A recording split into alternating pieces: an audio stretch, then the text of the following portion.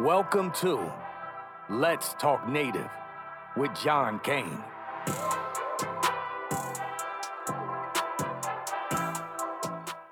Sergo, I'm John Kane, and this is Let's Talk Native.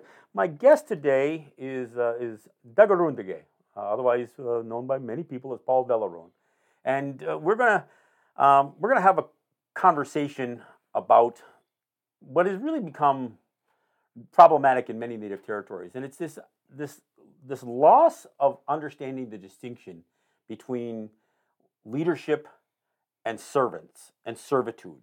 And it's very much one of our concepts to talk about the idea that people are placed in the service of others, and this idea that you are in public service.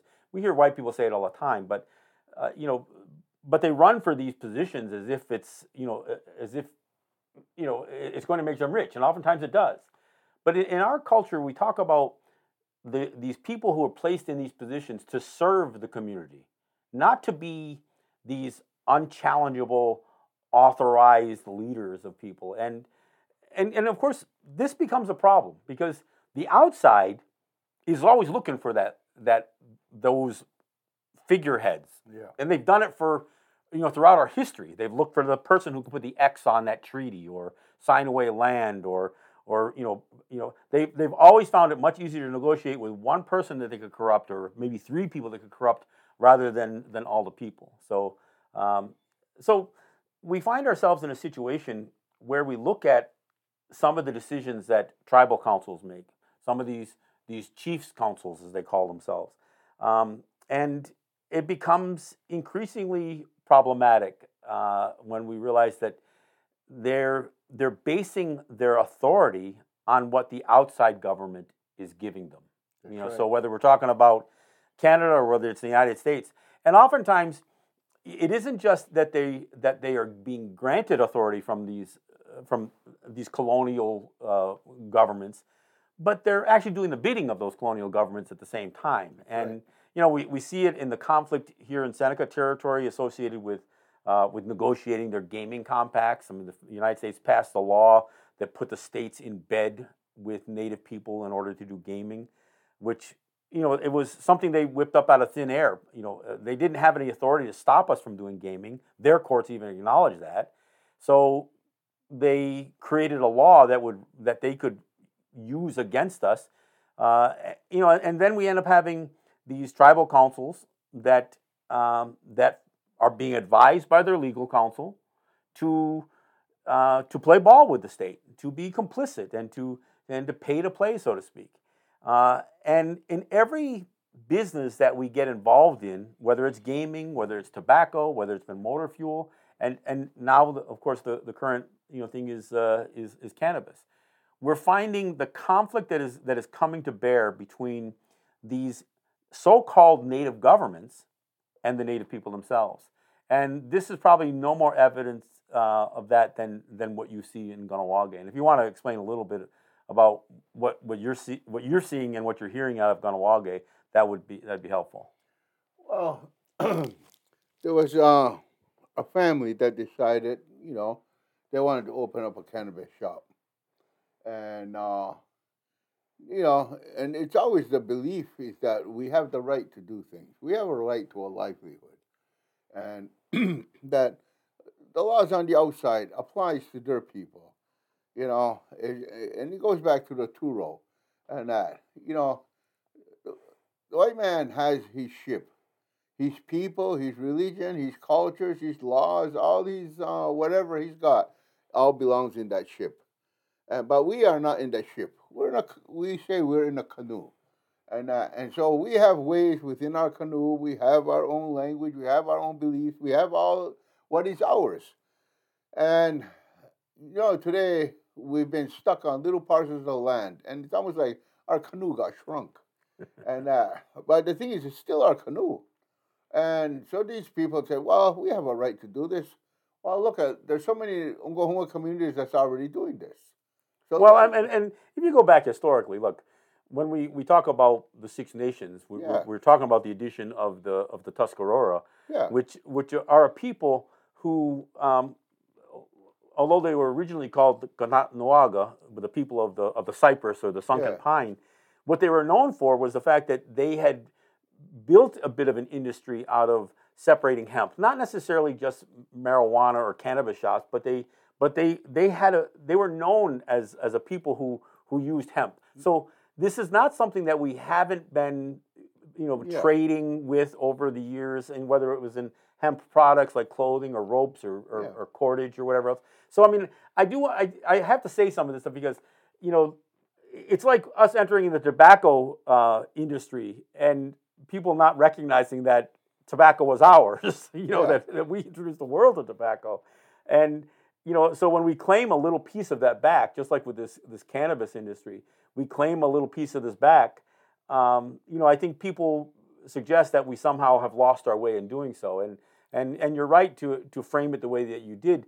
In much of this stuff, we do not have a set of rules that tell us we can and can't do certain things. We understand that we are free people, and that if there is an opportunity for us to utilize our lands and our people and our resources to enter into a business that we may even have some cultural connection to, then it's our right to do that. And it's a right that comes from an inherent right, not one that comes from a native government or not one that comes from the outside government. Yeah, well, the thing is that Oklahoma, we've always dealt with what people are calling cannabis or marijuana or whatever. There's so many names, and quite frankly, I'm not really involved in those things, and so like a lot of this English terminology means nothing to me.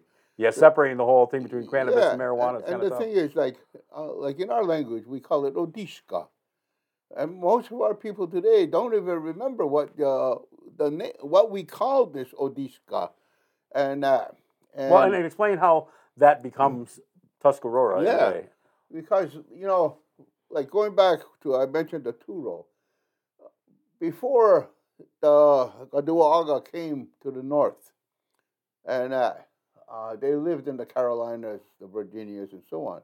When the Dutch came over, it was over 100 years before. And when we extended the Turo to them, their pledge and the symbol of their pledge was the hemp rope. Okay? And so the thing is that, which clearly tells us that our people were always dealing with this. And when next door to my home in Ganhuaga, where I grew up, and my neighbor, his name was Aunt Naharia, he used to make the medicines with this. And, he put it in little vials and so on. And people came from all over the world to buy this stuff. And that's the way medical marijuana is being utilized in the state-sanctioned facilities right now. The same way that he was doing it. We were already doing that. He was doing that in the 30s. And the RCMP came in and they cut everything down. All the plants they could find, they cut them down. And it grew wild, And then in the 60s, they came back again and cut everything down and made big bonfires and burnt it because they didn't want us to use this as part of our economy. And so in 1712, around that time, the Gaduaga, they broke into three groups. One group went to the colonists, because 1/3 the population had been cannibalized. The white man was eating our people. And so they went to the colonists and they said, listen, we accept your Jesus. Well, it made it hard for the colonists now because Christians can't eat Christians. And so what they did was they didn't treat them any better. They just stopped eating them and they stuck them along a river called the Lumber River. Now today they call them Lumbies. But there was another group that said, no, we're not gonna do that. So they went into the swamps. And into the marshes. Yeah, it's kind of like the bayous or whatever. Mm-hmm. And the white man was afraid to go in after them because he knew if he went in there, he wasn't coming back out. And then about 200 or so of them, they left and they came north, and they were taken in and sponsored by the Oneidas to be protected, and so. So what do you call it? Once you leave your land, you leave the land of the Cyprus, you can no longer say we're people of the land of Cyprus. It's just like Onondagas leave Onondaga, they can't call themselves Onondagas anymore, people of the hills. And Ganyakahaga, we can't call ourselves Ganyakahaga if we leave the land of Flint. So by them leaving the land, and our people noticed that for them to help themselves, they became a lot more industrious in hemp gathering and splitting the hemp and so on, and making cloth and medicine and ropes and all kinds of products from this. We call them dehatiscaroras. Dehatiscaroras means tudor, they split the odishka, which is what people call the hemp. And so that's what we called them, the hemp splitters. And so later on, the white people influence changed that name to Tuscarora, which is really the Hadishcaroras. And they settled at a place called Indian Town near Cold Lake, New York, along with a lot of Shinnecox and Uncachocks and they actually started calling themselves Brotherton Indians for a while there too. So there were many different Oklahoma people that were there, being protected, being sheltered by the Confederacy, and so this is so when the United started to be dispossessed of their lands, the Senecas pulled in the Hadishcaroras and have them settle near Niagara Falls. So that's why they're there today, and today they call themselves Tuscarora. See, and so I talked to people up in Oswego. I said, you are not Ganyakahaga, you're not Ondagahaga, you're none of those things anymore. I said, when I was a boy, all I ever heard you being referred to was Oswego Aga. And you still got the same clans, you still got the same language, the same culture, same everything. The only thing is that you cannot call yourself people of the land of Flint. You're not in the land of Flint. This is your birthplace now. No, this is where you are, where Oswego. Oswego is where that river forks, that Grand River forks. And by the fork, it creates this undercurrent called Oswego. And it could pull your boat underwater. Under tow, as they call it. Yeah, in tow. So that's why our people call them Oswego Aga. And they kind of get upset when you tell them, But the thing is, this is who we are. This is the way we refer to one another. Because a long time ago when you traveled, you went to a place where other people live, they would ask you, not like anything, and other than, what is the land like where you come from? And and you say, I'm from Ganyake. Oh, now we know you're Ganyakahaga. And then they would say, and what do they call you? They didn't say what's your name. Because what they called you is not yours. That belongs to your family. So what do they call you? You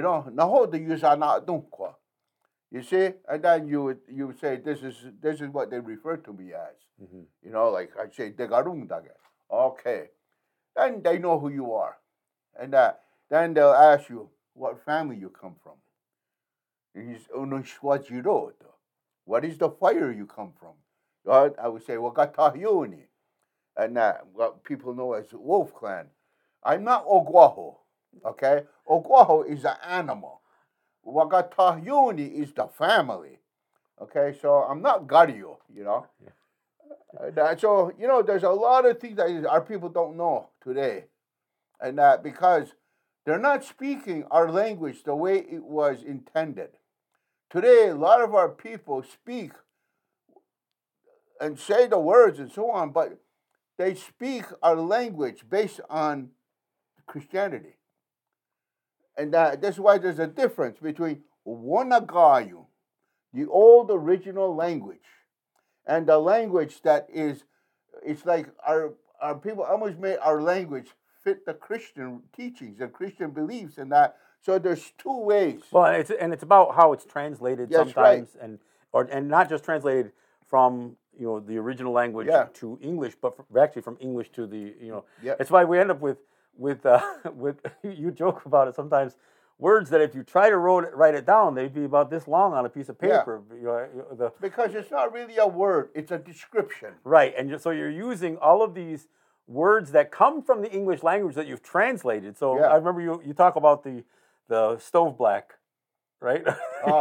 You always talk about, and stove black is it's kind of like a paint, right? That you paint on a stove to keep it black, because otherwise it gets rusty and that kind of stuff. But you describe a word that's about 30 syllables long. It's so long that I hate to repeat it. but it really just talks about the stuff that you wipe on a stove or on the pipes to make it black. But by the time you take that you English, make it black and you polish it at the same time. So there's certain words that when somebody, well, how would you say this in Mohawk or whatever, and you realize, well, then English is easier. No, it's because you asked me to describe an English concept in a language that doesn't necessarily fit. So but that's what gets lost. But no, and this is the kind of conversation. I realize that we've jumped off from Tuscarora to understand with the relationship with hemp and that kind of stuff. But the thing is, we need to understand, and that is that just about everything we're doing, even like when we started out talk about what people those who consider themselves the leaders, and the thing is that, again, that's a concept that's not ours, and because all those outside influences have created this new monster within our own societies, and because we as a people have been kept from it through their schools and through their religions and so on, that we almost don't even know who we are anymore. There are a few things we remember that we were told, okay? But the main thing to help to keep this strength and spirit alive is our language, and how that language is so connected to the land, how it's so connected to creation, and that's what helped us to be the people we are, okay? And we got to get back to that. Well, and a perfect example of this, what you're talking about, is the fact that we use words like chiefs. Yeah. Or chief. Yeah. That's not even our word. That's I think it's a Gaelic word or something like that. It comes from Scotland or something. I don't even know where the hell it comes from, but it's not our word. But today, if you in the United States and Canada, if you use the word chief, you automatically think of a native person, a native leader. But that's not our word. And in fact, you always correct me because I always got the second to last syllable. When we say Rodianesu, right? Yeah. I'm getting that one right. Rodianesu. Which, that doesn't mean chief. It doesn't mean leader. Explain the definition. Okay. Oyana. Oyana is like a footprint. On what? On the ground. On the land, exactly. You talked about that. On the land, that footprint.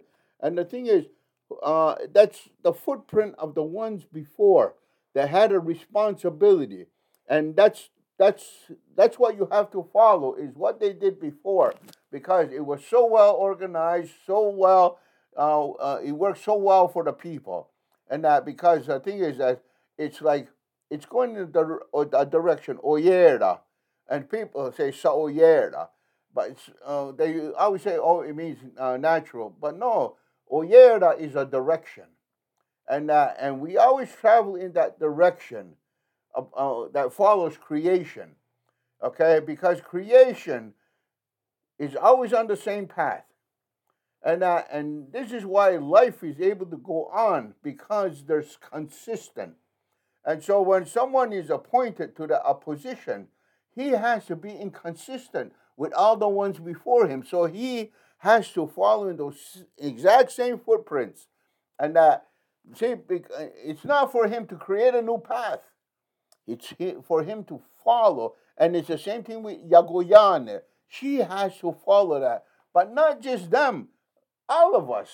All of us have that responsibility. All of us have to go that direction, and that because it's never given to others to make your direction. The thing is that you pointed them in that direction, and that's the direction they follow. That's what they go by, but that directive comes from the families. It comes from the people. Well, and it comes from generation after generation. and those footprints that they're following follow the contours of the land, and they follow the contours of creation. So it all gets back to this natural thing that you're talking about too. That's why when they gather to council, Rodianesu gather for a council, and they're going there representing a family, and then we say, "Oshagute wonagaradatse." They will raise the voice, the words of the family. He doesn't raise his opinion. He has to always carry the words of his family. If he starts going off on his own, then that's what that clan is there for, to correct them, to remind him. All those warnings, right? Yeah, and she'll warn him in that. And if he continues to be, disrespectful and tries to go by his own way, they'll remove him and they'll replace him. And again, this is about when somebody gets, corrupted by their sense of power, and they start trying to assert authority over people rather than getting the authority from the people. And so that's when we talk. That's why the topic I said, we're talking about leadership, or we're talking about servitude. That's right. And you're placed in this position because you've demonstrated supposedly all your life that you have that competency and you have that ability to follow that path, that you've already been following it. Now you're being placed on the path to help raise those voices of your family and carry those voices. Yeah, and so today we're getting this whole business that it doesn't matter whether you're a tribal council, band council, or chief longhouse council, and they all seem to believe that they're the leaders, that they're the authorities. And the thing is that I see councils gathering all the time, but I've never seen them with their families. Yeah. I've never seen where the women could sit down and discuss these matters, then call upon the men, and the men discuss the matters with the women. Then when they come to a like mind, and as long as it's in accordance with our Gayanregowa, then that Royana is directed. And of course, all of this altering of this natural system, comes with Europeans. It's tied to the church. It's tied to male dominant societies that came from Europe and other places. But this is how our people got influenced early on, even before we lost the language. I'm not being argumentative to you when you say the value of the language. But at some point, our own people who were speaking the language devalued what was in that language because they were seeing those shiny objects that the white men were offering to them, and whether it was wealth or whether it was power. It's because they adopted a foreign philosophy. They adopted a foreign belief, a belief that wasn't based on reality, but was based upon the construction of men, and it was only existent in your mind, and you didn't, and that belief did not require any proof. Whereas creation proves everything. But here it's something, and we call that garihuyo stuntra. It's a man-made reality, and so it only exists in your mind. You're told there's such a place as a heaven. You're told about hell. You're told about angels. You're told about a whole lot of things. And the thing is that you're not supposed to question. Only have faith that what they're telling you is true, is real. But we never see it. They talk about this God, but where the hell is this God with everything that's going on? What the hell kind of father is that he allows all this suffering and everything? Bloodshed, war, all of it. Yeah, I mean, what kind of God is that? Well, and of course, our people will use the word creator in its place. But that's a new concept. Shungwaya Dijun. Yeah. No, he who created us. We have a word in our people, we say, got nishtansera. Got satstansera. To know you got that nishtute. We are connected to our mother. She's the one that gave us life. She's not the creator of all things, but she's the creator of us. And that she gives us our first medicine. She gives us our first food. She gives us our first drink. She gives us everything first. Well, and even the creation story, ends up being a metaphor for what each one of us goes through in terms of birth. Because again, it's a story. But there's ways that gets manipulated into good versus evil, which is not which is a man-made construct by itself, right? Yeah, and the thing is, those stories are important, but they should be told in the original way, not the influenced way. To say the Ganawida and Sawishka, they were good and bad. No. Even when you hear the story, Wasugaya Diza, that was Toru Yawagu. He made our bodies according to the story. Okay? But it was Sawishkara who put the breath in us, gave us the life.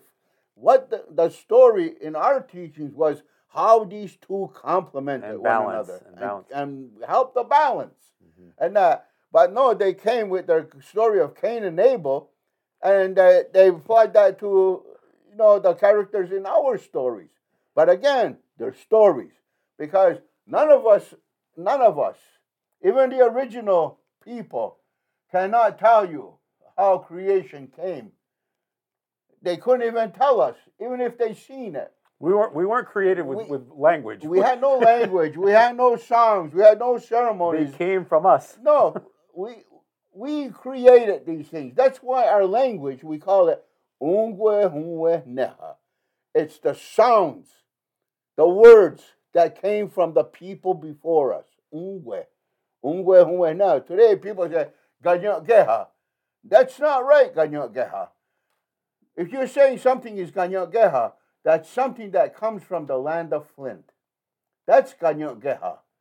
And but our language came from our ancestors, because our ancestors didn't just live in the land of Flint. We lived all over Turtle Island.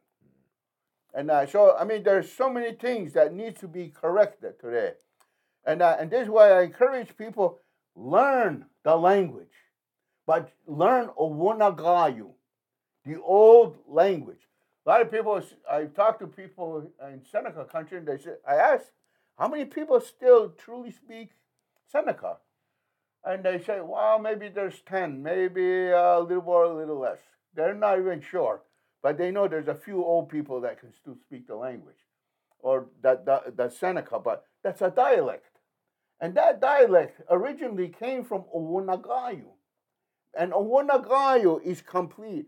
The only thing is that the people known as Ganyokehaga or Mohawks, we still speak a lot of the Owunagayu. And but it's not the Mohawk language. It's the Ongwehungwe Neha. It's the Ongwehungwe language. And but I don't know what's wrong. And I encourage people, I say, look, learn it. I ran into a young man up in Niagara Falls, Tuscarora. This woman told me he had tried to learn this language, Tuscarora. And but she says he speaks pretty good, but she couldn't speak herself. So she invited him to come over. So she says he's a very impatient person. He'll probably only stay 10 minutes and he'll want to go. So he and I sat down and we spoke in Owunagayu. And he told me he spent many years trying to learn the Tuscarora dialect. He couldn't learn it. And he heard that in Buffalo there was a program teaching what they call Mohawk. And so he attended that. And he picked up on it right away. And he was amazed. After that, with knowing the complete language, it was easier for him to learn the dialect. Mm-hmm. Now he can speak both.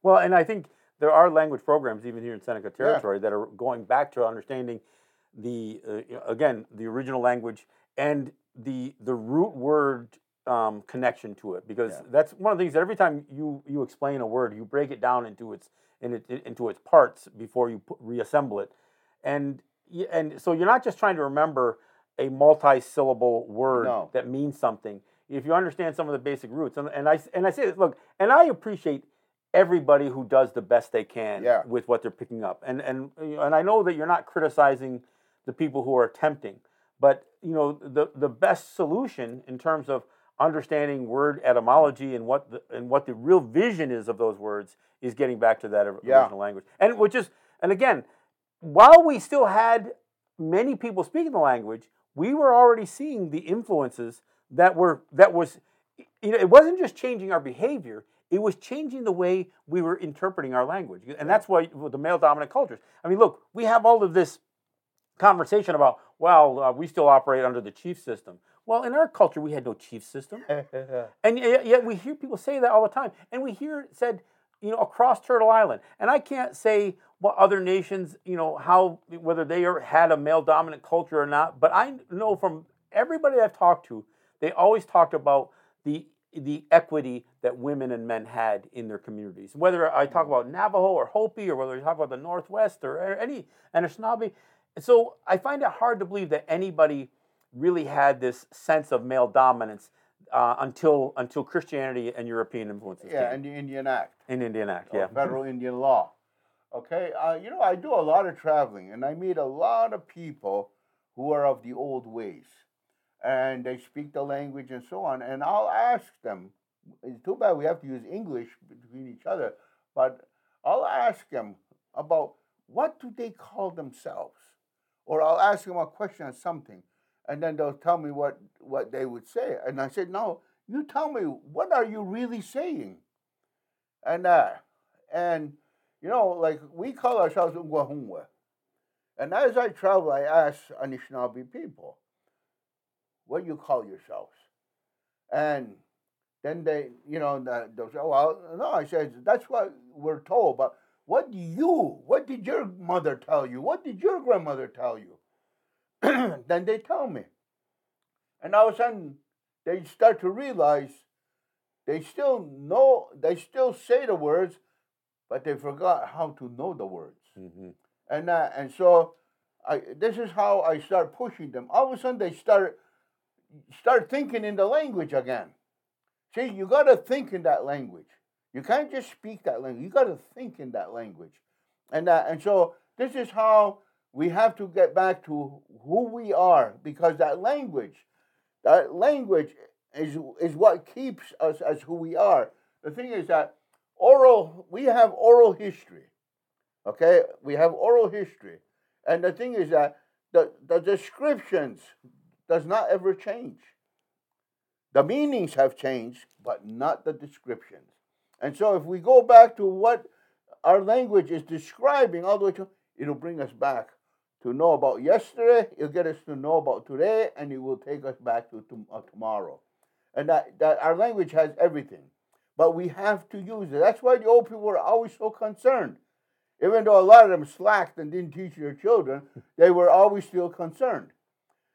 And so today, when I meet young people who are trying to use our language, and that I encourage them, but I also tell them, you have to know the language. There's what we say, radadis. He talks the language, okay, but that means that he's of that language. It's and that he doesn't just vocalize it. He is it. Yeah. You see, sometimes it's hard to explain, but the thing is, if we take the time, we can explain. We can get people to understand. And oral history is more accurate than written. Okay? Because our language doesn't change. The things that we use and talk about in our language doesn't change. But when somebody writes it, every time somebody reads it, he interprets. It's his own interpretation. And if you don't believe that the written language, in the written English language, is not accurate, there's an entire body of contract law that is dedicated towards trying to reinterpret something that somebody wrote as a contract, or any kind of agreement. So we know that everything from the U.S. Constitution to even any basic agreements that white people enter into, there are very shady people who know how to use words in a way that they can be reinterpreted in different ways at their convenience. And so some of it's intentionally inaccurate. And So we know that that's just a matter of fact. But and the influence that happens to us as a people is it starts to alter our identity. So now we don't know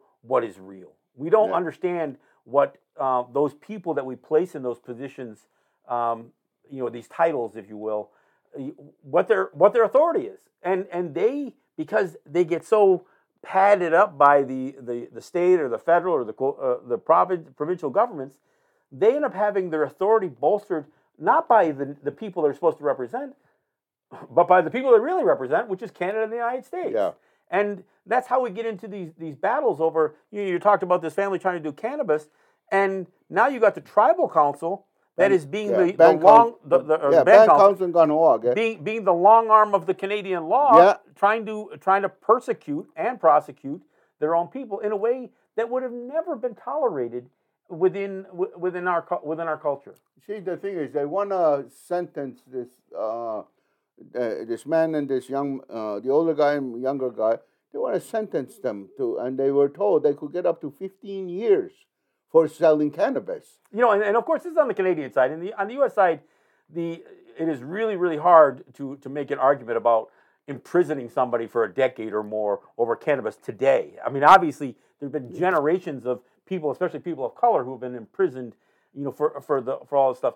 But on the Canadian side, because there's still this drive to control Native communities and to use these band councils to do it, that's how we end up with this level of corruption. But the thing is, they're using longhouse councils as well. Yeah, longhouse councils.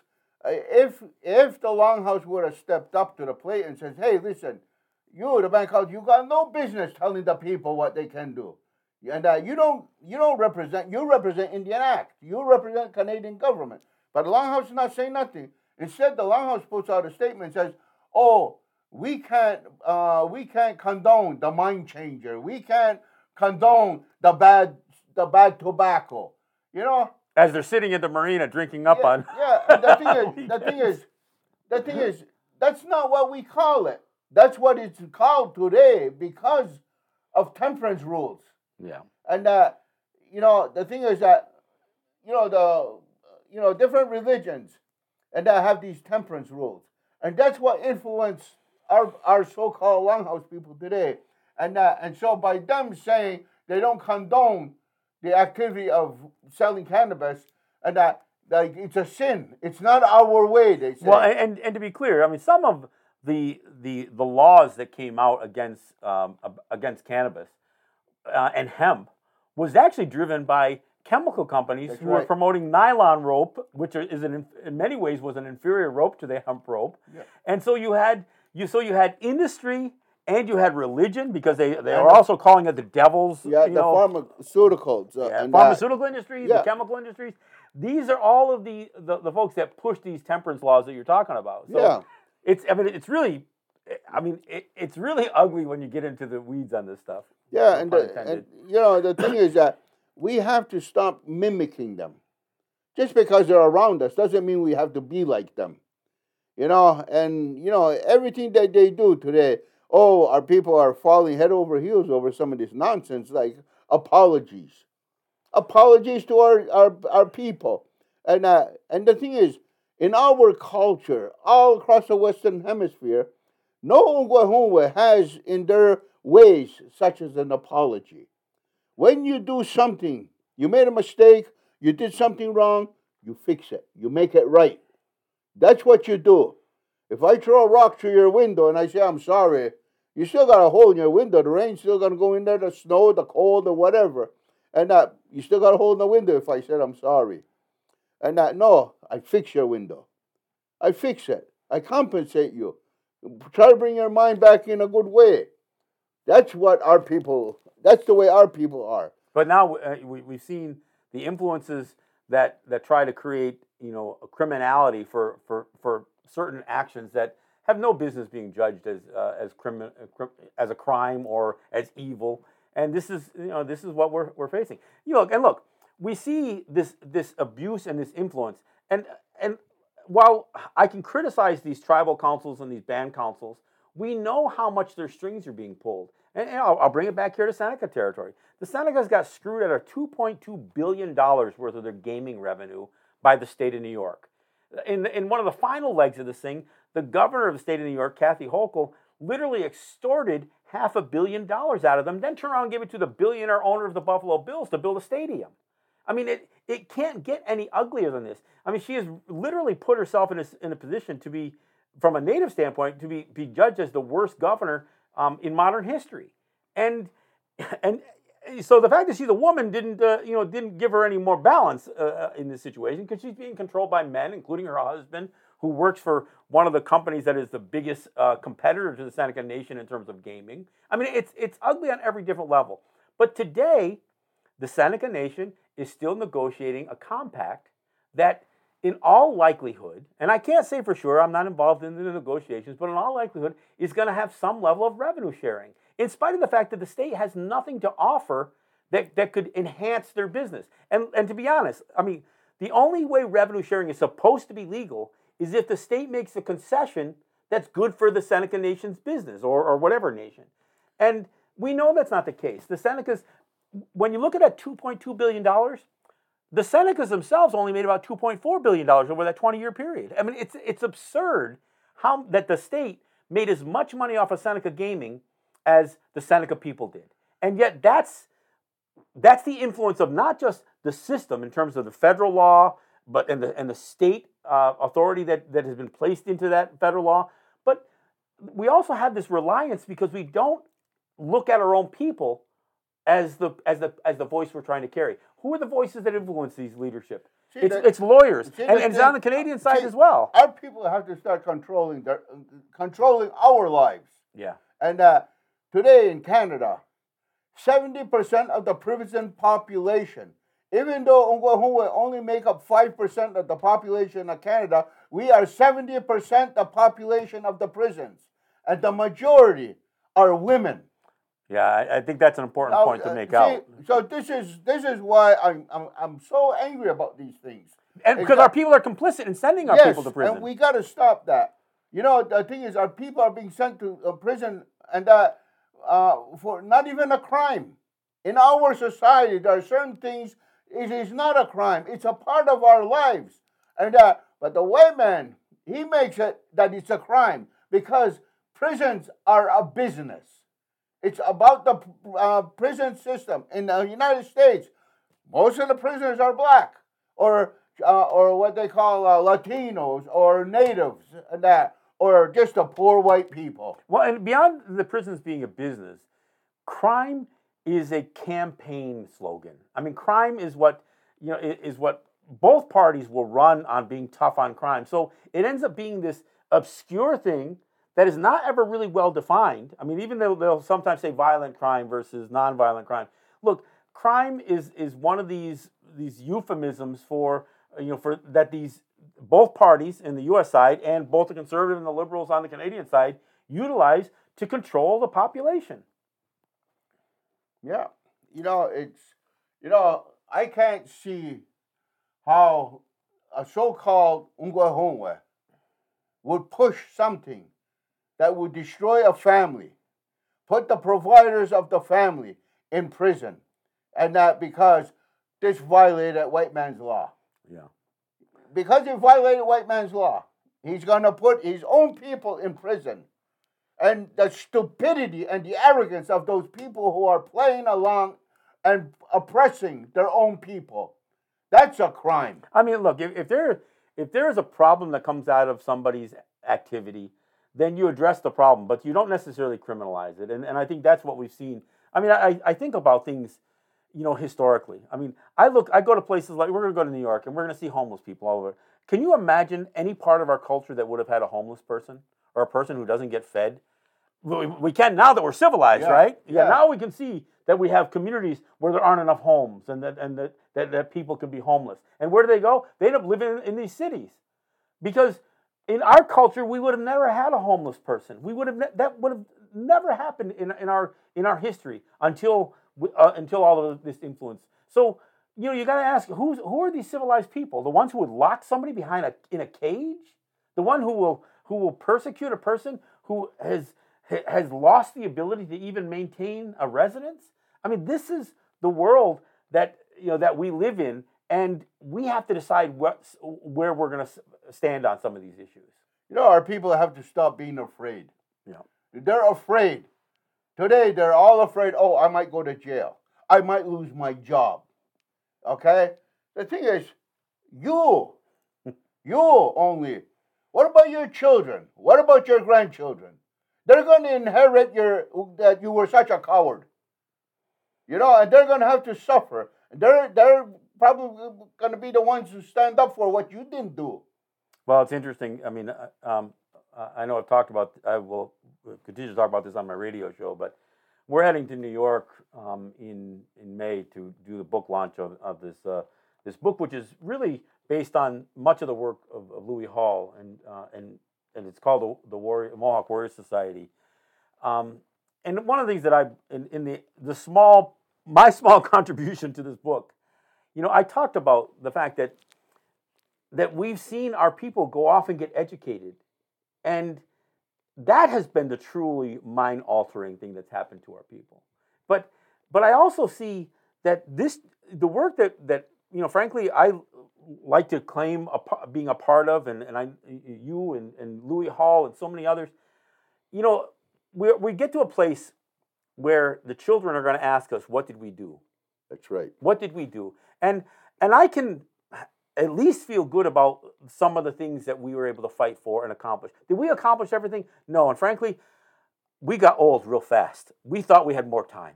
Honestly, we always think we have more time to correct the path and to get things better situated. But you know what? I'm not ashamed of the work that we did. I'm ashamed of the people our own people that we had to fight every step along the way. And I'm ashamed of the people that we still see that are kowtowing to the state government, to the federal government, to provincial government, to white man's law and the colonial system that influences them. And I don't know how those people. I mean, I once saw a cartoon, where this old woman, Native woman, is talking about fighting the man, and her grandson says, "But I thought you worked for the Bureau of Indian Affairs." She says, "Oh, details." I mean, this is the thing. I mean, just because you got elected onto a tribal council or a band council doesn't necessarily mean that you served your people. It means that you won a popularity contest amongst a small portion of that population that will even participate in that system, because it's not ours. The vast majority of Native people won't vote in any of these elections. I've seen some of these elections where less than 1,000 people are voting total in any of these elections. Less than 1,000 people. And these are communities that have 15,000 people living in them. Or more. So it's in one community, they got almost 30,000 people. 250 people voted. And the woman became the chief. And she now represents everybody. When I saw those numbers when she got elected, it was amazing to me. Yeah. But it's indicative of how how that system, not only do those people get elected not serve us, but that system doesn't serve us. No. That system ends up being the most corrupted, and oftentimes in bed with developers off territory and bankers and financiers and all kinds of other stuff.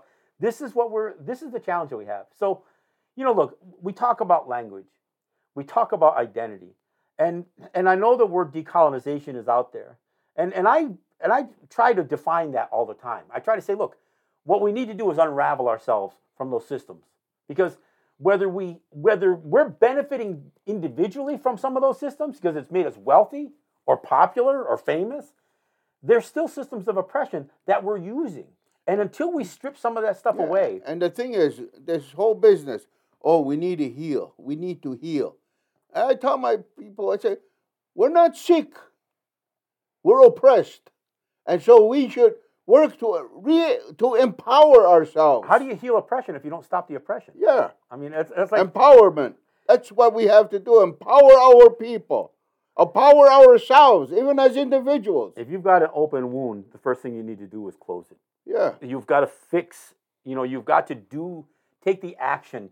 I mean, healing will happen when we fix the problem. Yeah. But if you think you can just sit back with these open, festering wounds, this historical and intergenerational trauma, and just sit there and burn tobacco and heal?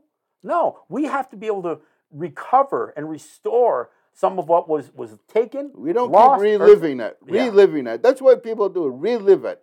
Yeah. Over and over, they dwell on the misery. And I don't want to spend crying sessions No. or healing circles, or any of that stuff. I want to see our people. And this is the thing that when we talk about Louis Hall and the fact that he and others encouraged you guys to fulfill your responsibility. That's right. And I know there's probably not enough of us doing it, but we need to encourage the young people. I hear people, I hear my generation always criticizing, young people, they're lazy, they're this, they're that, they play video games, they do this. You know what?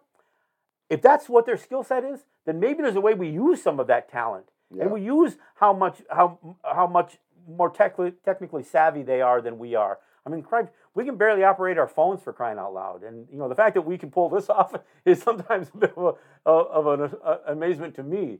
But this is the thing. We have young people who have skill sets that, frankly, we'll never conquer. I mean, and we hope that it'll turn into them learning language and identity and that kind of stuff. But if we don't encourage them to and empower them to do the things, and hopefully take things farther than we were able to take them. I'm proud of the work that I did in my lifetime so far. I'm not done.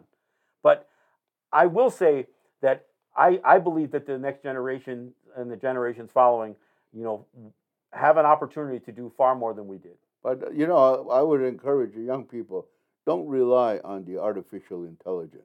Yeah, I'm not saying... Use the real intelligence, the one creation gave you. Yeah, a white person set up that algorithm for artificial intelligence, just so you know. So, just be cautious. Just remember, the best thing we can do is bring our minds together and pick each other's minds. Learn from each other.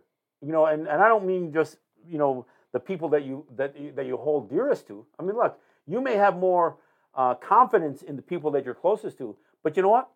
They may not have the best information for you. Right. You might find it in another native territory, on the other coast or on the islands in Hawaii or something. You may find these pieces of information from people who are still connected closer to the earth than perhaps we are. The thing is, I'm going all over. We either like to burn tobacco or sweetgrass or sage or, we smudge. We do all kinds of things in that. The thing is, I totally believe in these things. But I don't believe the way we're misusing these things. Like I said so many times, all my life, I've seen tractor-trailer loads of ayonquaunwa being burnt. And I look around me, and I see everything's getting worse instead of better. Because we're all relying on these things to do it for us. We're not prepared. We're not readying ourselves to take the responsibility and get the job done. We have to do it. If, never mind calling yourself a warrior or any of that stuff. Be a man. Just be a man. Be a woman. Be what creation made you. And you take responsibility. And look, we got ceremonies. Everybody says, we performed our ceremony. But that's where our problem is. We're performing. We're performing all these things. Not understanding them. But we're not understanding them. We're not living them. I always talk about the creation. And that because they're our role model. They're our family. And they all work in harmony with one another. That's why life goes on. Our families will become extinct if we do not work in harmony with each other. And when we have Gayontoano, people call the Peachstone game, that is not just a game. That's a reminder to us. If we wish to win, accomplish something, we have to put our effort into it. We don't just pray to win. We work to win. Well, and we started this discussion about the word leader and leadership, and I want to I want to be cautious here because there's no question that there are leaders within our community, but they aren't the ones that have authority. They are people who show a capacity to lead people, and look, not lead them blindly. Look, it goes back to all the time I take our ceremony. When a baby comes to us, male or female, we raise their name. Today, everybody's saying, "Oh, your grandmother has to give you." No, your grandmother, your mother, your women relatives, they'll give you a name, and then they bring you before the people, and then you're raised, and your name is raised, so that everyone will get to know you. Everybody will know your name, and they always say, "Look, this child has a special gift, a natural ability. We don't know what it is right now because the child is too small. It hasn't demonstrated it. But as the child grows, that child will show what they're naturally good at." They say they might be a medicine person. They might be a singer. They might be a ceremonial keeper. They might be one who could be asked to represent us. And so that's what we have to look for. Who is naturally good at these things? Somebody who's very articulate or she's very articulate. We can give them that responsibility on our behalf, not their behalf, on our behalf. And they could raise our names. They will raise our words. And that's what they do. They're supposed to know how to take direction from their families, from the people. Because today everybody's saying, well, the title holders. There is no such thing as a title holder. Maybe if you were the Queen of England, you're a title holder. But not over here. And you have been appointed. You have been given a responsibility. And that's what you do. And your direction comes from your leaders, who are your family, your people. Well, and look, somebody who has the ability to speak oftentimes has to be taught to develop the ability to listen. Yeah. A person who is athletic and can play lacrosse or do run or whatever else, that might be a natural skill set they have, but they need to be coached. That's why we have the word. And that's what's used at the raising of your name. When we recognize what your natural ability is, and today people think it means respect you. No, that's not what it means. You will enable them to be the best that they can be. Exactly. I mean, so you look for the skill set, and then you help them develop it. And we give each bits of ourselves to those. I mean, and look, that child may be a superior athlete to any of us who have come before him, but it doesn't mean he can't learn from us. That skilled speaker or that great singer, because it isn't. Our culture is alive. Yes, we have old songs, but we have songs that are created every single day. And some of the things that I've heard some of the best singers do, are songs I've never heard before. I mean, yes, there's certain songs that we know, or they're somewhat traditional, but then there's the ability to do any of these skill sets that we value in our community. They won't develop if we don't help them develop them. So this is gets down to that whole idea about all of us being in the service of each other.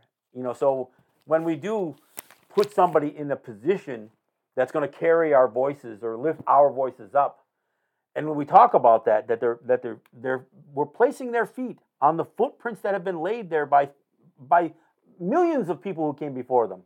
We don't even know. It's a number we can't even fathom necessarily. But that's what we do. And we keep them on that path. That path has been laid out.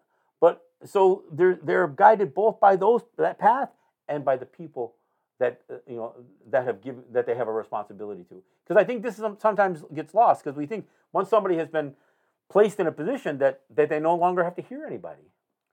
We have to get smart about things, and otherwise our children are going to go through more abuse than we have gone through. Each time it's going to get worse, till the point of the time when our people are going to have no homes. They're going to have no land. We're going to be refugees in our own home. And the thing is, this can't go on. And we cannot have people, just because the Canadian American government say, oh, we recognize them. That doesn't mean it's good for us. It means it's good for them. Because recognition isn't recognizing that you're a Nungwahungwe. It's recognizing that you have accepted all the laws, rules, and the regulations of that society. And that's literally the definition. The definition is, on the U.S. side, when they say a federally recognized tribe, they mean a tribe, band, or nation of Indians subordinate to the laws of the United States. And it's the same thing on the Canadian side. So those that are recognized as the so-called leaders, it's because they're subordinate to the white man. So, no, and look, I know we pounded this pretty hard, but I think it's important to realize that regardless of these councils, tribal councils, band councils, chiefs councils, we all have a responsibility to each other, and we all sit in the service of our community, and we should not allow anybody to take or claim false authority. And, I say the best way to prevent the abuse of authority is to not give it, and the best way to end it is to take it back. There's no reason why 5% of a population should be 70% of the prison population. And it's most saddening is that it's mostly women that are imprisoned.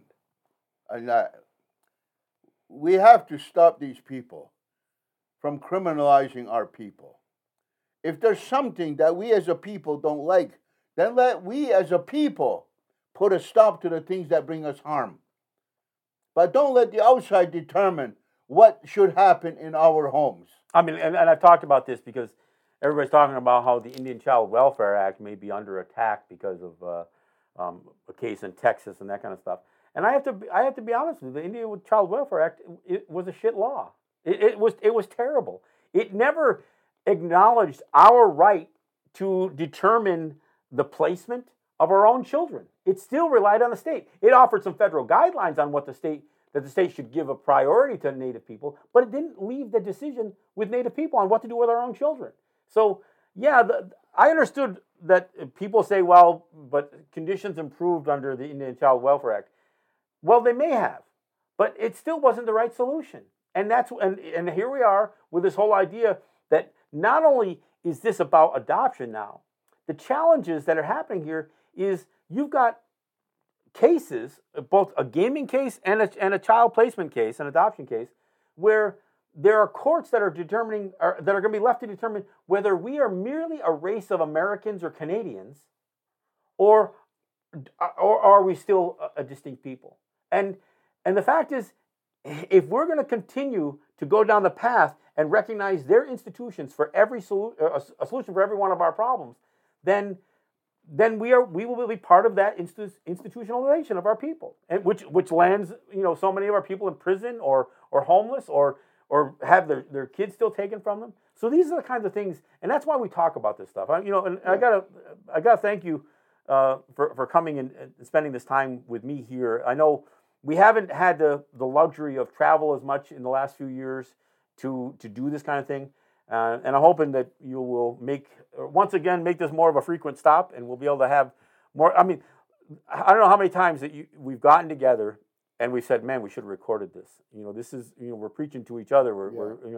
But we do have the opportunity to sit down in front of a camera, in front of a microphone, and record some of these things that we can share with other people. And look, I understand some of the stuff will make people uncomfortable, especially if you happen to be in tribal council or you happen to be a devoted Christian or whatever. Well, the thing is, I criticize everybody. I mentioned you about longhouse councils. We're equal opportunity criticizers. The thing is, when you're doing something that's not right, it's not right. Yeah, regardless of where you're from. And the thing is, I'm not a person that's going to say, well, I need to be politically correct. I'm not here about politics. I'm here about trying to help our people to be able to help themselves and not rely on somebody whose mission has always been to assimilate you and to terminate your right to your lands. And I say this all the time.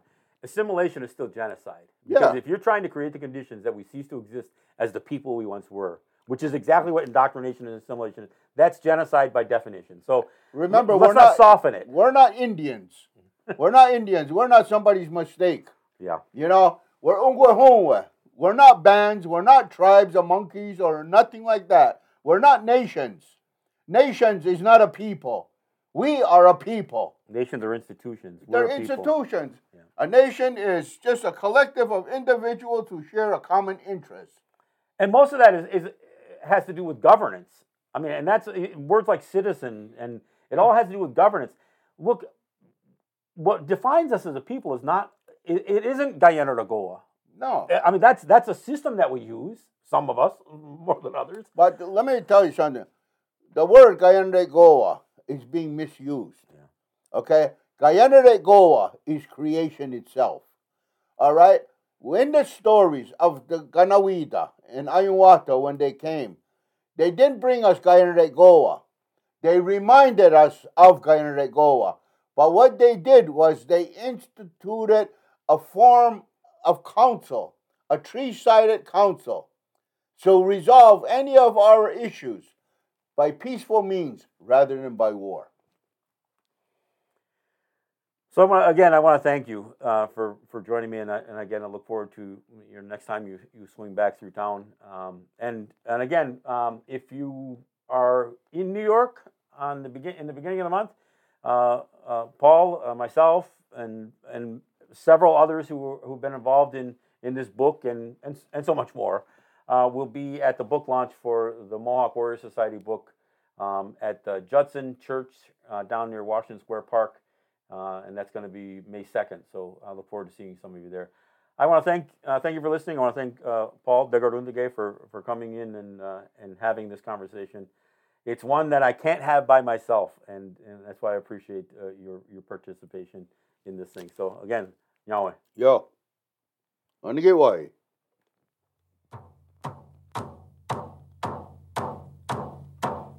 Are we off now? No.